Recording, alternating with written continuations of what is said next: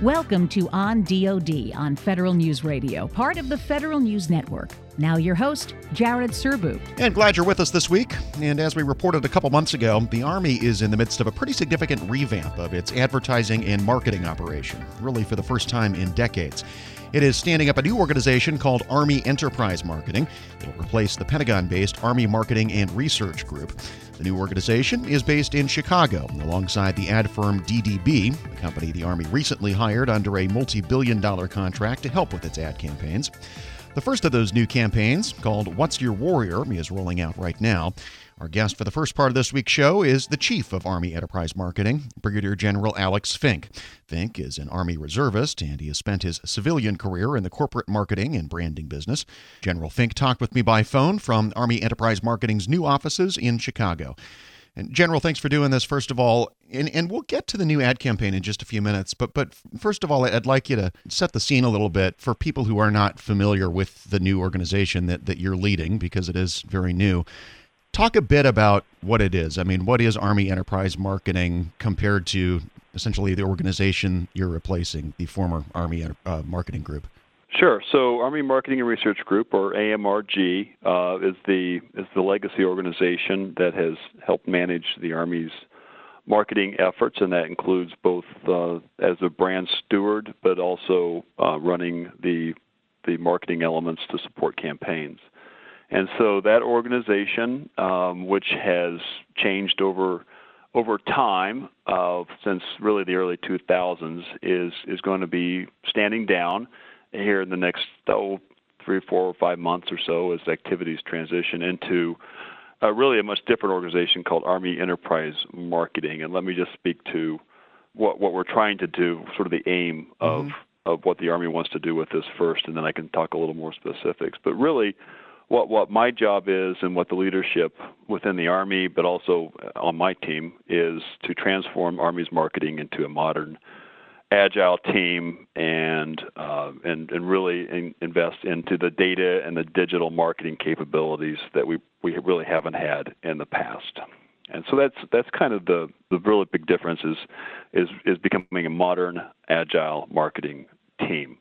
And so while the AMRG has done great work for the Army, it was designed, in a different era, and marketing has changed. And so the differences between the organizations are pretty significant. And let me just talk about one is really how we're organized in terms of the different functions that we have, but in particular the analytics and data capabilities that we aim to have. So, we have data scientists on our new TDA. We'll be looking for folks who have great data management skill sets that they can bring to what we have. So that's a big difference, because within the area of marketing, which really is digital marketing these days, particularly with regard to the target audience for a large portion of our work, which is that Gen Z today, we have to reach them where they live, which is in the digital area. Another big difference between the two organizations is how we are staffing it. So we have we're staffing it separately in terms of skill sets, but we're also staffing it differently in terms of the types of folks who will be here regard to civilian versus military. So we have today, AMRG is largely a civilian organization with great folks who do the work, and just a handful of military folks. And that's transitioning to a predominantly military organization. So 3/5 of Army Enterprise Marketing will be uniformed military, and about 2/5 will be civilian, and those civilian will be really in two different areas: specific marketing skill sets like data science, and then other skill sets more around the area of contract management, program management, and budget and financial analysis. So those are the civilian skill sets. But on the officer and the uniform side, we are standing up a new functional area for the Army called Functional Area 58, which will be a marketing officer. So much like we have public affairs officers, captains will now have the opportunity to compete for positions to be an Army marketer. And they'll do that as a senior captain once they're KD, key development qualified, and compete for this new functional area, and that would take them to a graduate school and then on to working here at Army Enterprise Marketing. They would probably transition at some point down to USAREC, to Recruiting Command or Cadet Command, maybe have a stint through the TRADOC, maybe even the building, the Pentagon, and possibly a teaching gig at West Point at some point. So that's kind of a career path, and then they'd always circle back here to Army Enterprise Marketing in between some of those assignments. So the idea here is that we're going to create a new career path really for officers who we assess into this marketing, to where they can have a whole different type of set of experiences that can and continue to progress, in terms of rank and responsibility. So that's a big difference because we're really trying to grow this competency with a uniformed structure that we have. So that's a big difference. We're here in Chicago, Illinois, and that's by design for a few reasons. Our agency, lead agency Team DDB, is here in Chicago, and so me having been I'm an Army Reserve officer, which has enabled me to have a civilian career in sales and marketing, and I've had some experience working with and for agencies, and it's been my experience that agency-client relationships typically go south when they stop communicating on a frequent basis. And so the fact that we are not co-located, but we're about a 15-minute walk from where DDB is, helps reinforce just that constant engagement with our agency and then with us. So that's I think that's healthy for a long-term sustained relationship. So let me circle back on the uniform workforce piece of this, because I think it's really interesting. Talk a bit more about the reasons the Army decided it needed a bigger uniform component in marketing and to, as you said, create this career field. How is this functional area 58, as you said, distinct from a recruiting career field? If you think about it, the recruiting career field is very much a sales career field, and it's not really a functional area for officers like what we're talking about with marketing. So marketing will be a defined functional area that an officer would go into, and that's not necessarily the case with recruiting. Now there are folks who will have assignments in recruiting, but it's not its own functional area. So that's a pretty significant difference. So once you come into the functional area really that drives your assignments, and so we'll be able to have folks, officers who are really assigned to the functional area, and then I can and whoever my successor is can help mentor them through the rest of their Army careers to get them the types of assignments that they need to be great marketers. But that includes circling into other areas. We don't want to just park here in Army Enterprise Marketing. That's typically not how we do assignments in the Army. We like to give people different experiences, particularly as they increase in rank, so that their responsibilities are commensurate with their rank. So, really, my question though is why did the Army feel it was important for this to be a capability that's handled by a uniform core of the workforce rather than as AMRG did it, civilians? Why is that change something you guys decided to do? I don't know that I wasn't involved in all the conversations that led to the decision to do the functional area, but I think it was that this is a very critical area for the Army. I mean, we have a requirement to bring in a certain number of new soldiers every year, no matter what our in-strength goals are, or what our mission is based on that in-strength. We have a requirement. So this is a critical component of a nation having an Army, and when you have things that are this critical, particularly in an area where we can do so many things in the digital marketing realm to help influence and shape and manage that accessions process, it just seems like a natural place where you would have a career field just like we have in public affairs.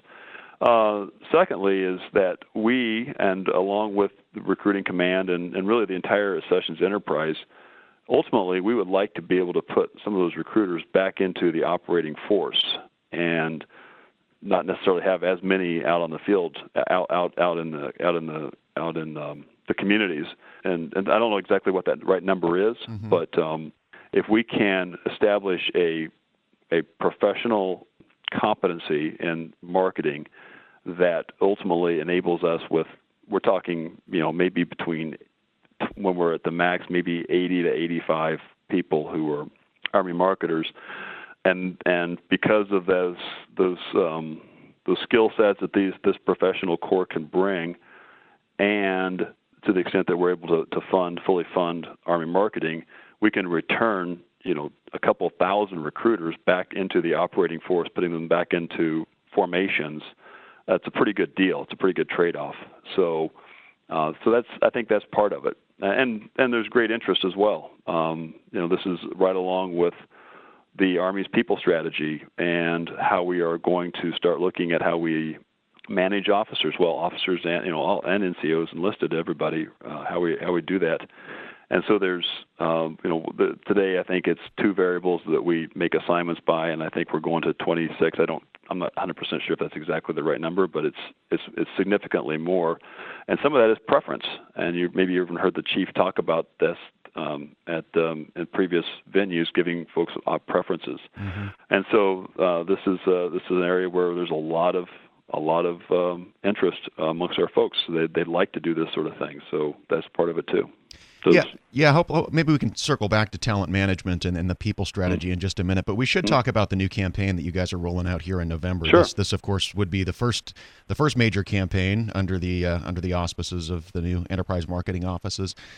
And as I understand it, it really does start to get to this idea that you've talked about before, that the Army needs to communicate the breadth and depth of career fields and options throughout all the formations, as opposed to being so heavily focused on the current war fight. Is that about right? And just talk about what you're trying to do here. Yeah. So let's maybe if we just talk about 2 foundational tenets of the campaign. One is that we believe young folks, thinking that 17 to 24-year-old Gen Z population, that cohort, want to do things that make them the best version of themselves. And second, they want to be part of something bigger than themselves individually. And we have information and data research that supports that. But I happened to sit through a presentation at the Recruiting Command just last week, where we had a Gen Z outside speaker come in and spoke to exactly the same thing. So I think it's fairly well. I think we can say that that's a fairly well-known idea about this Gen Z. So that's right in our wheelhouse. So, but how do we do that? And so they want to become they want to become the best version of themselves, but they may not necessarily want to do it in the only way that we've been showing that, which is in a very combat-centric role. And we do many more things than that. We've got 150 MOS opportunities, over 150 opportunities. So we want to show the breadth and depth of that, but really it's about showing those opportunities that you can do things that you might already want to do anyway, in or out of a uniform, but then also how that all comes together to be part of this great team. Talking with Brigadier General Alex Fink, the Chief of Army Enterprise Marketing. We'll come back and talk more about the new What's Your Warrior campaign in just a few minutes. This is On DoD on Federal News Radio, part of the Federal News Network. I'm Jared Serbu.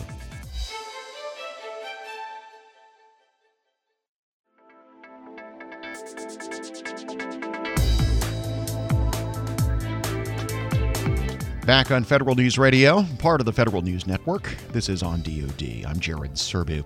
And our guest is Brigadier General Alex Fink, the chief of the new Army Enterprise Marketing Office in Chicago. We're talking about the organization itself and the new ad campaign the Army is launching called What's Your Warrior? Before the break, General Fink told us the idea is to showcase the breadth and depth of career choices the Army offers to potential recruits. And how does a campaign like this look different than something the Army might have done 25 years ago, which I assume would have been heavily geared toward broadcast TV and probably radio? Well, it looks different in many respects. And let me just circle back, because it is important to maybe think about past campaigns, and that we're up against some headwinds. Some of those headwinds are the great employment situation that we're being considered against when people think about whether I want to be in the military at all. So that's great for the country, but it's a challenge for recruiting. There's low awareness, a lot based on this increasing civilian-military divide. So people just don't have as much connection to folks who serve like they used to, and particularly relatives. There's quite frankly, the ability for candidates to be qualified, both physically and meet educational requirements and things like that. So those are some of the challenges that we have. What we have done in the past is somewhat reinforce what people already think about the Army, and so we've shown ads that show these combat-centric roles, and we're not really surprising anybody in that. That's kind of what they already think, and they may have already disqualified themselves because they may not say, well, that's not me, I can't do that, I'm not physically capable of jumping out of a helicopter, or that's not me because I'm not interested in doing something like that. And all of those factors that I just said sort of contribute to that. So the new campaign is much different in many aspects. So one, I've already talked about the revealing the breadth and depth and showing how it's going to come together. So how are we doing that? We're doing that in by surprising them. So we believe that this new generation, they've made an Olympic sport out of thumbing through social media on their phones, and so we've got to stop them. We've got to earn their attention. And how do you do that? You stop them by surprising them, and so we're surprising them with every element that we can think of, or every sense that we can think of. So the colors that we use are going to be much different than what you've ever seen. We're doing it in the way that we are talking about what Army service would be like, trying to show all these roles, but in really cool ways that we think will resonate. It's going to look a little bit more, and you've maybe already seen some of the graphics, a little bit more kind of futuristic in a sense, almost like could have a sense of a Marvel type property to it, and that's intentional because we know that episodic, immersive type of storytelling world that they've grown up in, that appeals to them, and so we're trying to leverage that in order to get them to stop. The type of music that we use on those assets that will have a audio component will be much different than what they've ever expected. So, in every element, we expect to surprise. We intend to surprise our audience, and then it'll change over time. So that's the other thing. Just because we come out with something that's pretty cool right at the beginning, we know we've got to continuously change that, and so we'll show these characters will come out in the first chapter one, if you will. We'll call them chapters here. Chapter one, we're going to introduce 5 career categories, but really not necessarily designed to drive people towards those specific career categories, really just to show them that they can do different things than what they thought and do it in a really cool way.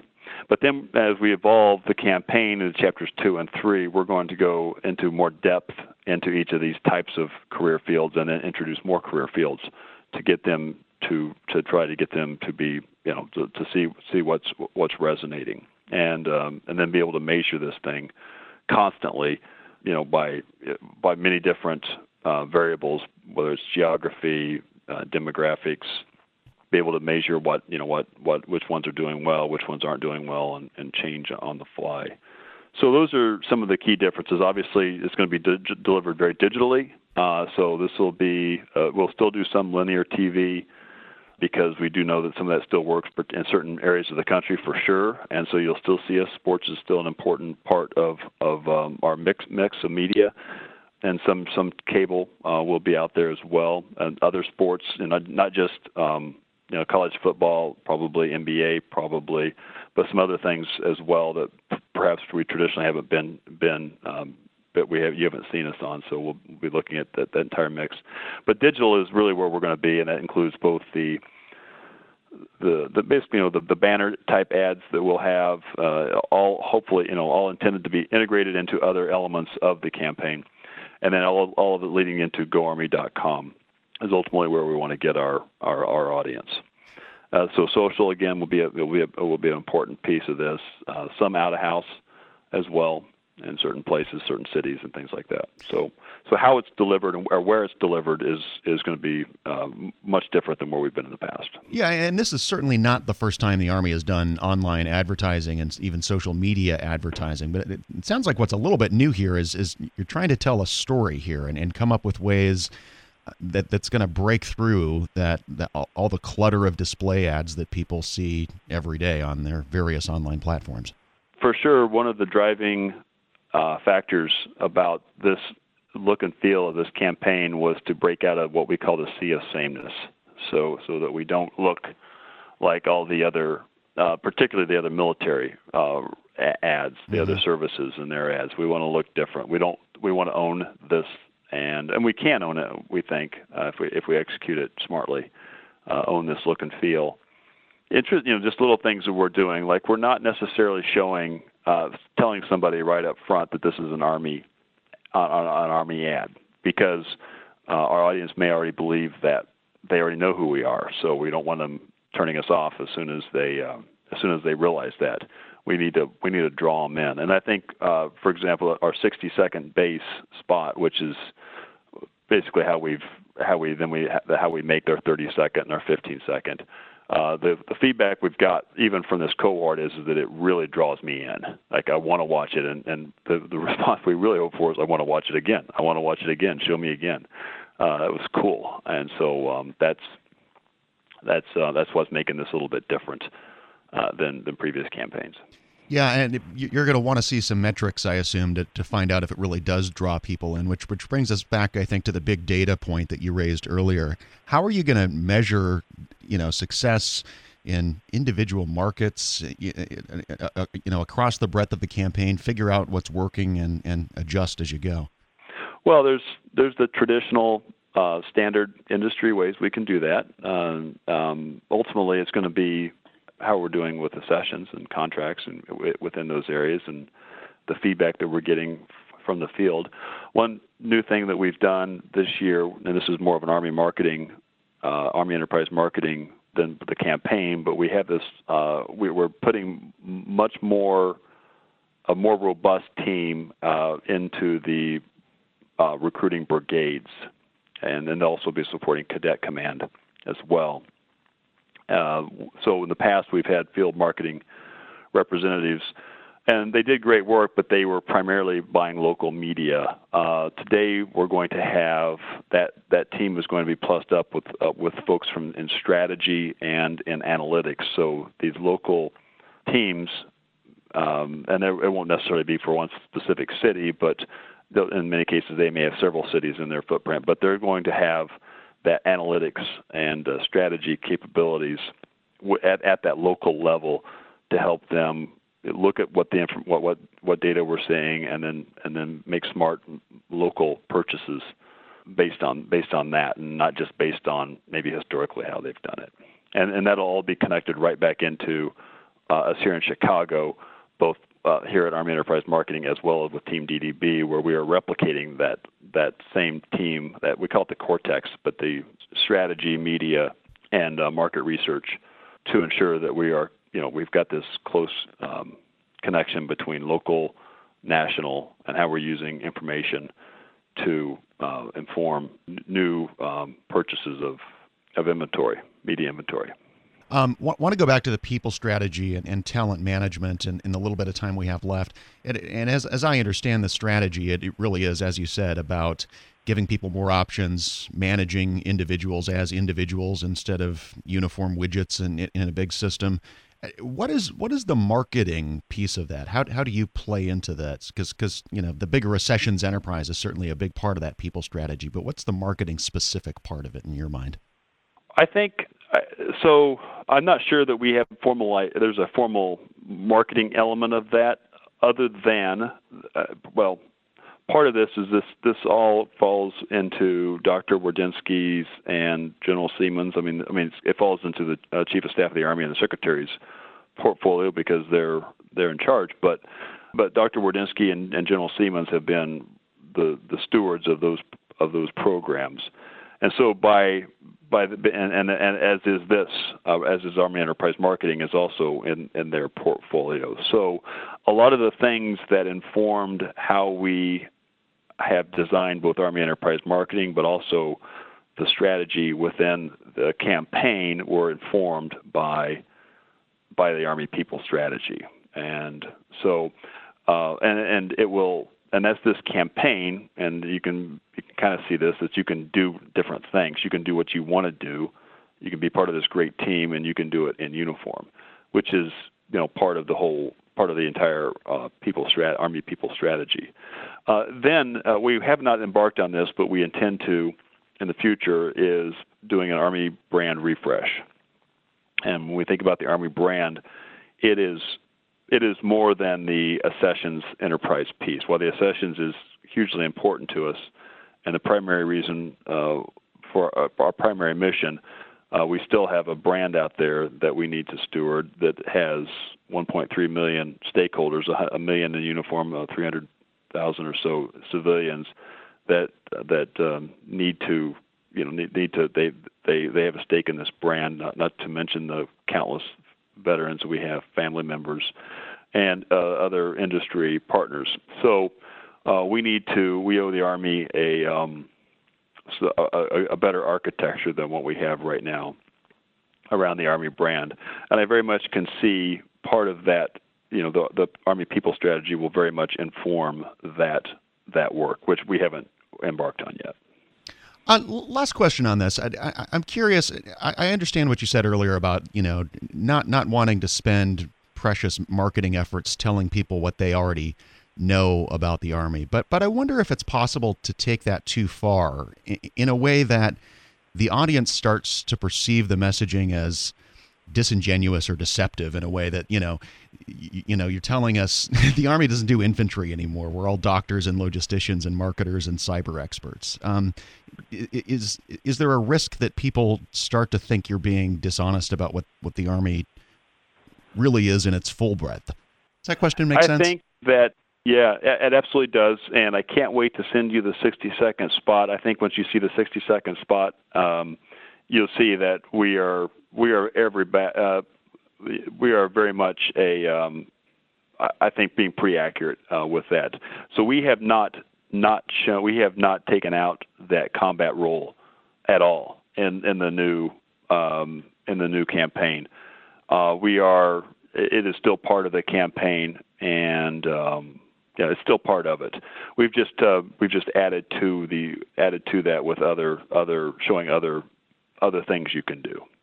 And importantly, what the campaign will try to do is talk about how these all come together. And so it's not just about they all wearing the uniform, but how these the 60-second spot, for example, will show how one function helps inform another function, helps inform another function, and so it's trying to bring that teamwork together. So I'm not concerned right now that we are going to look like we're deceiving each other, because it is, when you see the first ad, it is we're trying to at a risk of saying something I shouldn't hear, we're trying to we want the badass should be the response you get from this thing. Like, that is cool. We're not necessarily doing this in a totally permissive environment. Brigadier General Alex Fink is the Chief of Army Enterprise Marketing. He joined me by phone from the organization's brand new offices in Chicago to talk about the new What's Your Warrior campaign and the Army's new approach to marketing. We'll post some teaser images from that new campaign at federalnewsnetwork.com.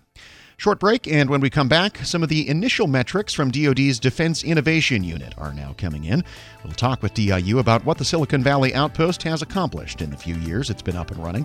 That's next on Federal News Radio, part of the Federal News Network. I'm Jared Serbu. This is On DoD.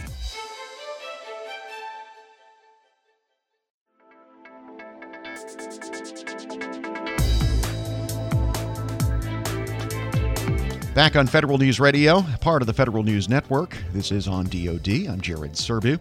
The Defense Department stood up the Defense Innovation Unit, or DIU, back in 2015. The idea was to let DoD start to tap into ideas from the sorts of companies it normally doesn't work with, both in and out of Silicon Valley. Even after some early successes, DIU has its skeptics in Congress who worry it's been tough to gauge exactly how successful the enterprise has been as a whole. But DIU is now out with its first long-term metrics. They cover the last 2.5 years.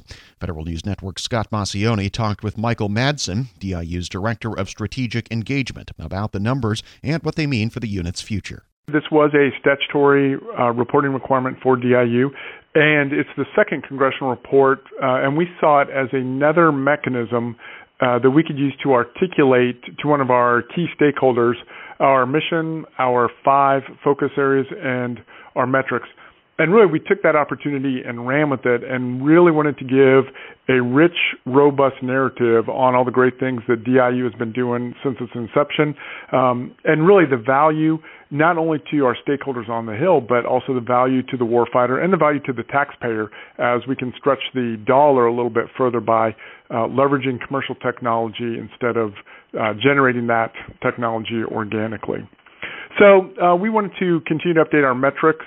And this was an opportunity to not only communicate those internally to the DIU audience, but also externally, as I said, to our stakeholders.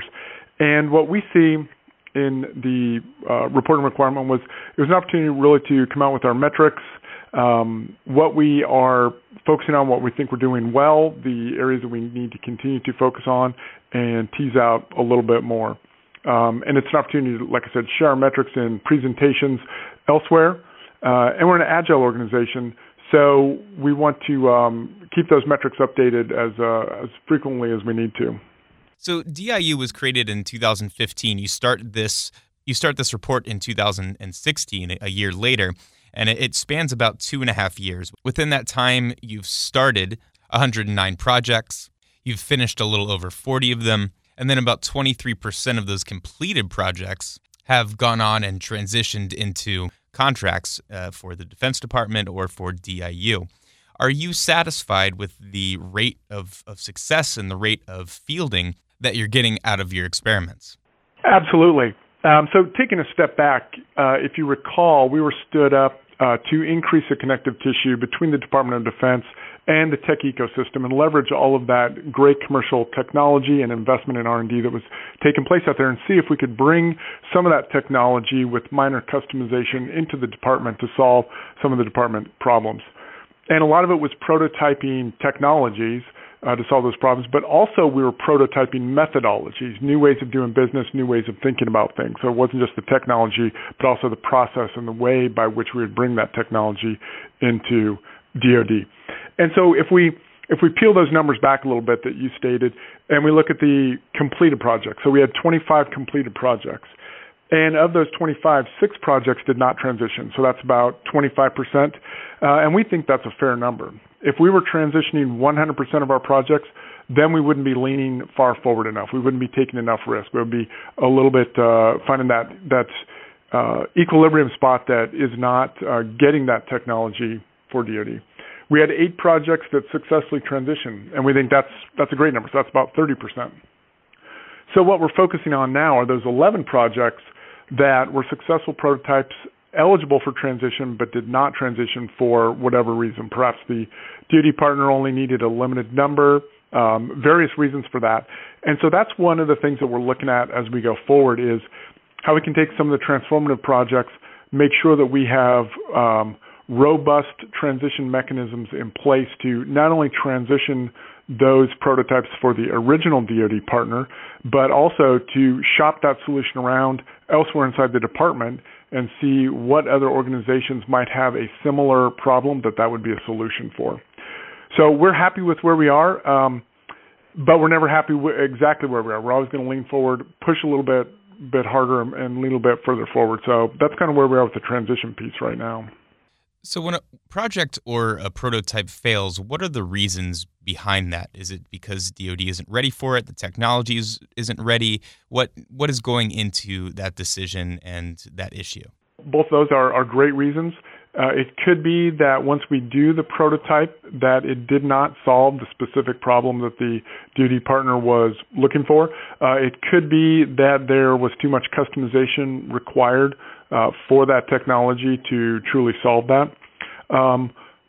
or it could be a variety of reasons. It may be it failed, and I use the word failure lightly, because that failure also could have informed a larger acquisition strategy that is a huge win as that service component would go forward in a different direction, but with that knowledge from that prototype. So you have about 20 projects that have been completed but have not transitioned into contracts or into the Defense Department. What are you doing now to sort of grease the wheels and make sure that they do get on contract or go somewhere that is of importance? That's a great question, and have to take a little step back on that and set a little more context and go back to that methodology prototyping that I was talking about. And since we have continued to evolve, we're an agile organization, flat organization, continue to evolve and adapt to our environment. And two of the organization, sub-organizations that we have stood up this calendar year, one of them is called the Defense Engagement Team.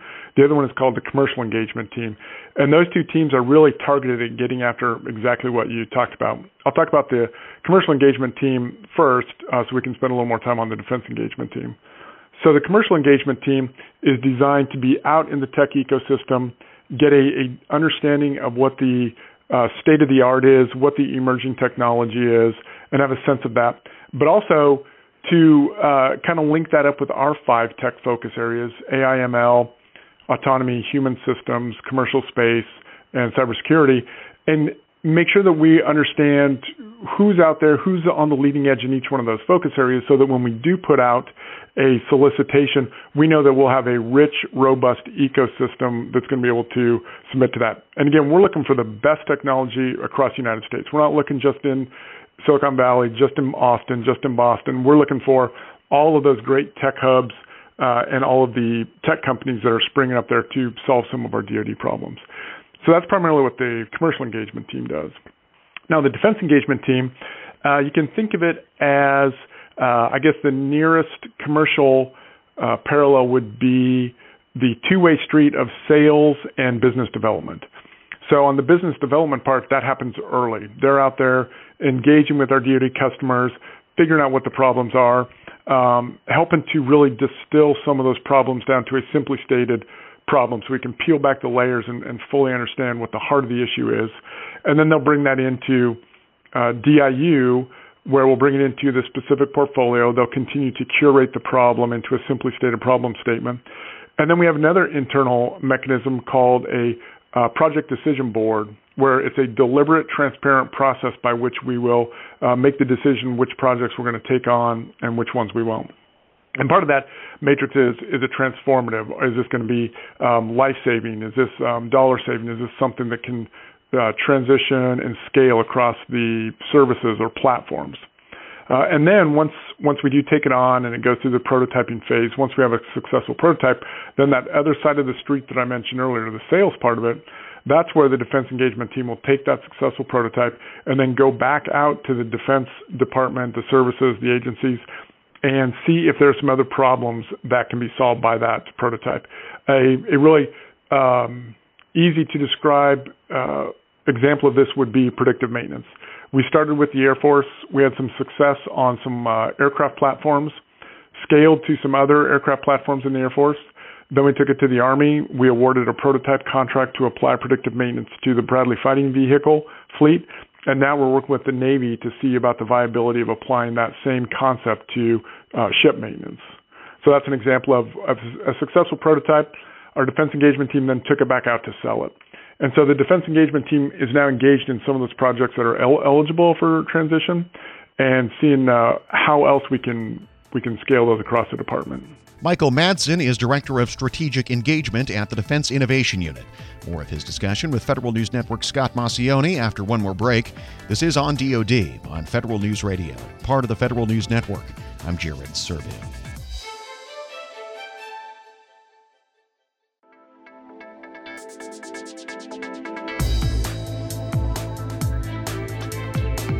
Back on Federal News Radio, part of the Federal News Network. This is On DoD. I'm Jared Serbu, and we're talking with Michael Madsen, the Director of Strategic Engagement at the Defense Innovation Unit. DIU is just out with its first set of metrics showing the success rate of its projects and the sorts of companies it's been working with over the last 2.5 years. As he told Federal News Network's Scott Massione, one of DIU's goals has been to take on at least 5 of what it calls transformative projects each year. A project that we're working on, which started as a DARPA cyber challenge, that they developed the technology. We took that technology that came out of that challenge and further developed it. And what it does is it uses AI coupled with cybersecurity to automatically detect and mitigate cyber vulnerabilities.